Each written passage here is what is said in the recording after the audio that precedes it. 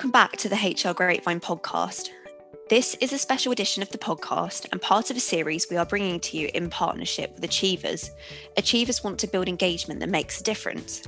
With solutions to employee recognition and employee voice, they want to change the way the world works by leveraging the science behind behaviour change to deliver sustainable, data-driven business results anywhere in the world. I'm Sophie Parrott, online editor at HR Grapevine, and this week I'm joined again by Dr Natalie Baumgartner, who is the Chief Workforce Scientist at Achievers. This is the fourth and final podcast of our four-part series with Achievers, and I'm delighted to welcome Dr Natalie back as we properly pick apart what it means to work in the people function.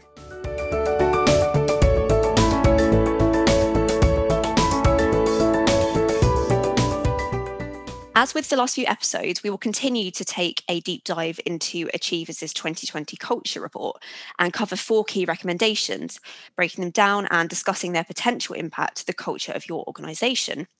In today's episode of the podcast, we are going to be focusing on the concept of leveraging employee voice and understanding what this means for employers and HR. But before we dive into the main bulk of the podcast and share best practice tips in this area, I think it's a good idea to identify what is actually meant by employee voice.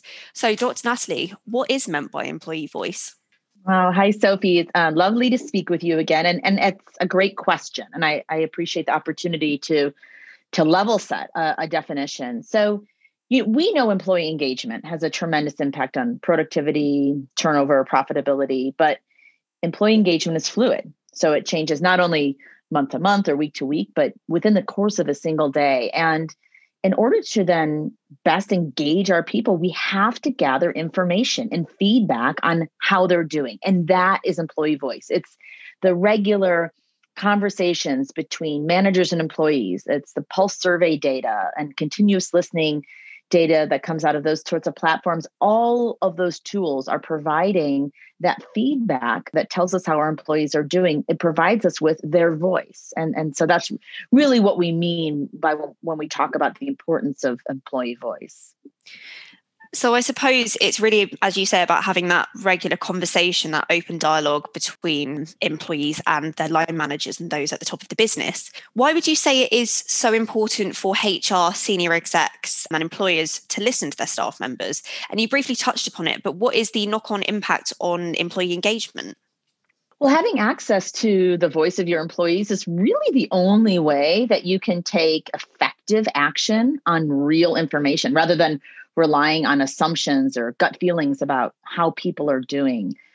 According to the Achievers Workforce Institute 2020 Culture Report, which came out halfway through 2020, we found that organizations that conduct pulse surveys 4 or more times a year actually have employees with higher levels of engagement. And what's more, according to the Achievers Workforce Institute Manager Empowerment Report that just came out last month, 77% of employees are more honest in surveys than in conversations with their managers. And that statistic really struck us because we are at Achievers, right? We are an employee engagement platform technology company, and we really promote many different ways for employees to be engaged within their organization and really focus on how do we empower leaders to be supporting their employees.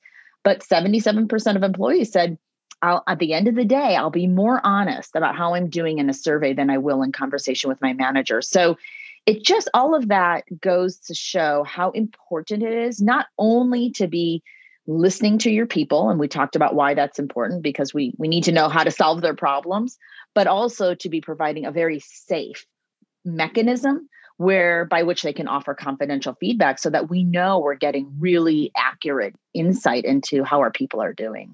So from what you said, though, obviously quite a staggering number of people did say that they would be more honest in surveys than with their managers. And of course, as you said, using these surveys to gain feedback can be a great way for organizations to make effective change. But is there such thing as being surveyed too much? And what could the implication of this be if employees feel that they're constantly being bombarded with surveys from their employers? It's a great question. And it's really a common concern. Many HR leaders worry about this concept of survey fatigue. And at the Achievers Workforce Institute, we are known for saying that we believe there is no such thing as survey fatigue, only inaction fatigue. And what we mean by that is that so long as organizations are doing something with the data that they take in, that they're solving problems for employees, that what we find is that employees are very willing to complete surveys. In fact, that manager empowerment report that came out last month also found that 58% of employees want to be surveyed more often. And I always want to take a moment to say that doesn't mean that you have to have solutions to every problem. Taking action doesn't mean that you have to solve every problem that you gathered this quarter before next quarter. What it means is that we need to listen, to let employees know that they've been heard, and to let them know which problems can be solved now and which problems can't be solved, or at least not yet. And as long as we're doing that, then we find that employees continue to be enthusiastic about giving their feedback. And in fact, we see, to your earlier question about, what's the sort of knock-on impact on engagement, we see positive impact on employee engagement, even if we can't immediately solve problems, simply by asking and then coming back to employees to say, we've heard you and we're working on it.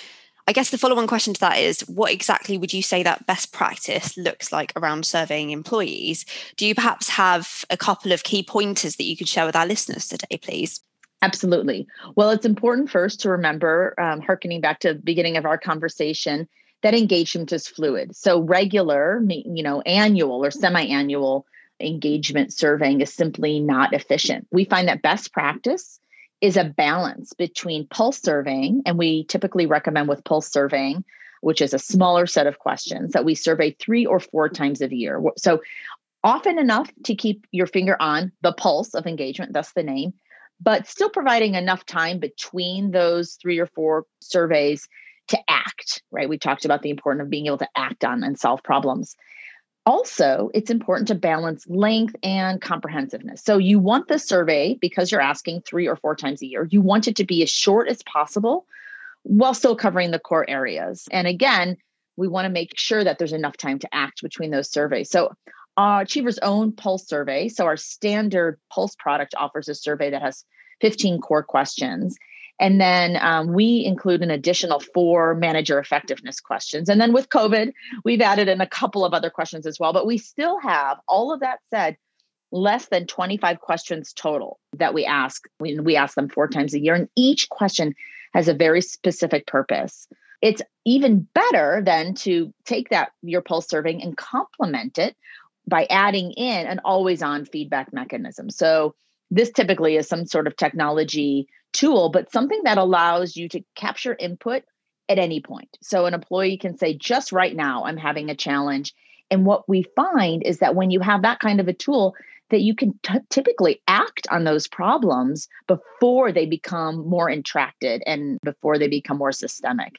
And then last, I would just say the last best practice is take action. And I spoke about it just a moment ago, but there's nothing more important than this. So I'll reiterate it. If you're not taking action, then the listening you're doing is not having the impact that you're intending. And in fact, can have detrimental effect. So employees must be seeing you taking action on their feedback. Again, that could be simply to say, I hear you, we're working on it, we don't have a solution yet, if that's all that's possible. Or you will find that they'll stop being engaged in the surveying process. Hey, well, thank you. You've given us some great tips there. Moving on to the next question, why would you say it's so important that HR and employers actually think about leveraging employee voice? And ultimately, what would you say the overall impact on the business and the bottom line is if, this is well executed? Engagement is truly the lifeblood of organizations. It's the fuel that drives your company, because if your employees are not engaged, they simply cannot be productive. And that has a tremendous impact on the bottom line profitability of your organization. So in order to protect that lifeblood, that fuel of engagement, we must monitor and manage it actively. And as I've mentioned, organizations that survey more often simply have employees with higher levels of engagement. And most employees want to be surveyed more often. This is what we're hearing from them. So taking that targeted action based on feedback, voice from your employees to solve problems and drive results to meet employee needs improves engagement. And we know categorically that increased levels of engagement lead to higher levels of employee satisfaction, lower levels of turnover, and ultimately higher levels of productivity and profitability. It's a well understood dynamic. So we really talk a lot about the need to shift from thinking about engagement as sort of an annual or every 2-year survey that gets conducted and ends up, in a really hefty report that may or may not get acted upon, and to help an organizations shift to thinking about engagement as just simply a day-to-day way of doing business. Lightweight, don't get too grandiose in terms of these projects to gather data over long periods of time. Instead, keep your finger on the pulse of engagement regularly, which gives you a much greater likelihood of solving problems and increasing engagement, and thus the positive impact on the profitability of your company. Just wanted to say that I really liked that quote that you said at the beginning there about how engagement is the lifeblood. And it's particularly true, isn't it, really, when you think about the positive impact that engaged workforces can have on various other areas of the business. But I'd just like to say a massive thank you to Dr. Natalie Baumgartner, who is the Chief Workforce Scientist at Achievers, for joining us today. To find out more about leveraging employee voice, or to recap on some of the other topics discussed in previous podcast episodes, including considering culture alignment, supporting managers, improving staff recognition, we will include links below to Achievers' full 2020 culture report. But unfortunately, that's all we've got time for today. HR Grapevine wouldn't exist without your continued readership and engagement with our content, whether that's our daily newsletters, monthly magazines, webinars, live events, or market-leading research papers. So to find out more, or to sign up to our daily content newsletter, which showcases solutions and best practice answers to all of your HR issues, please visit hrgrapevine.com.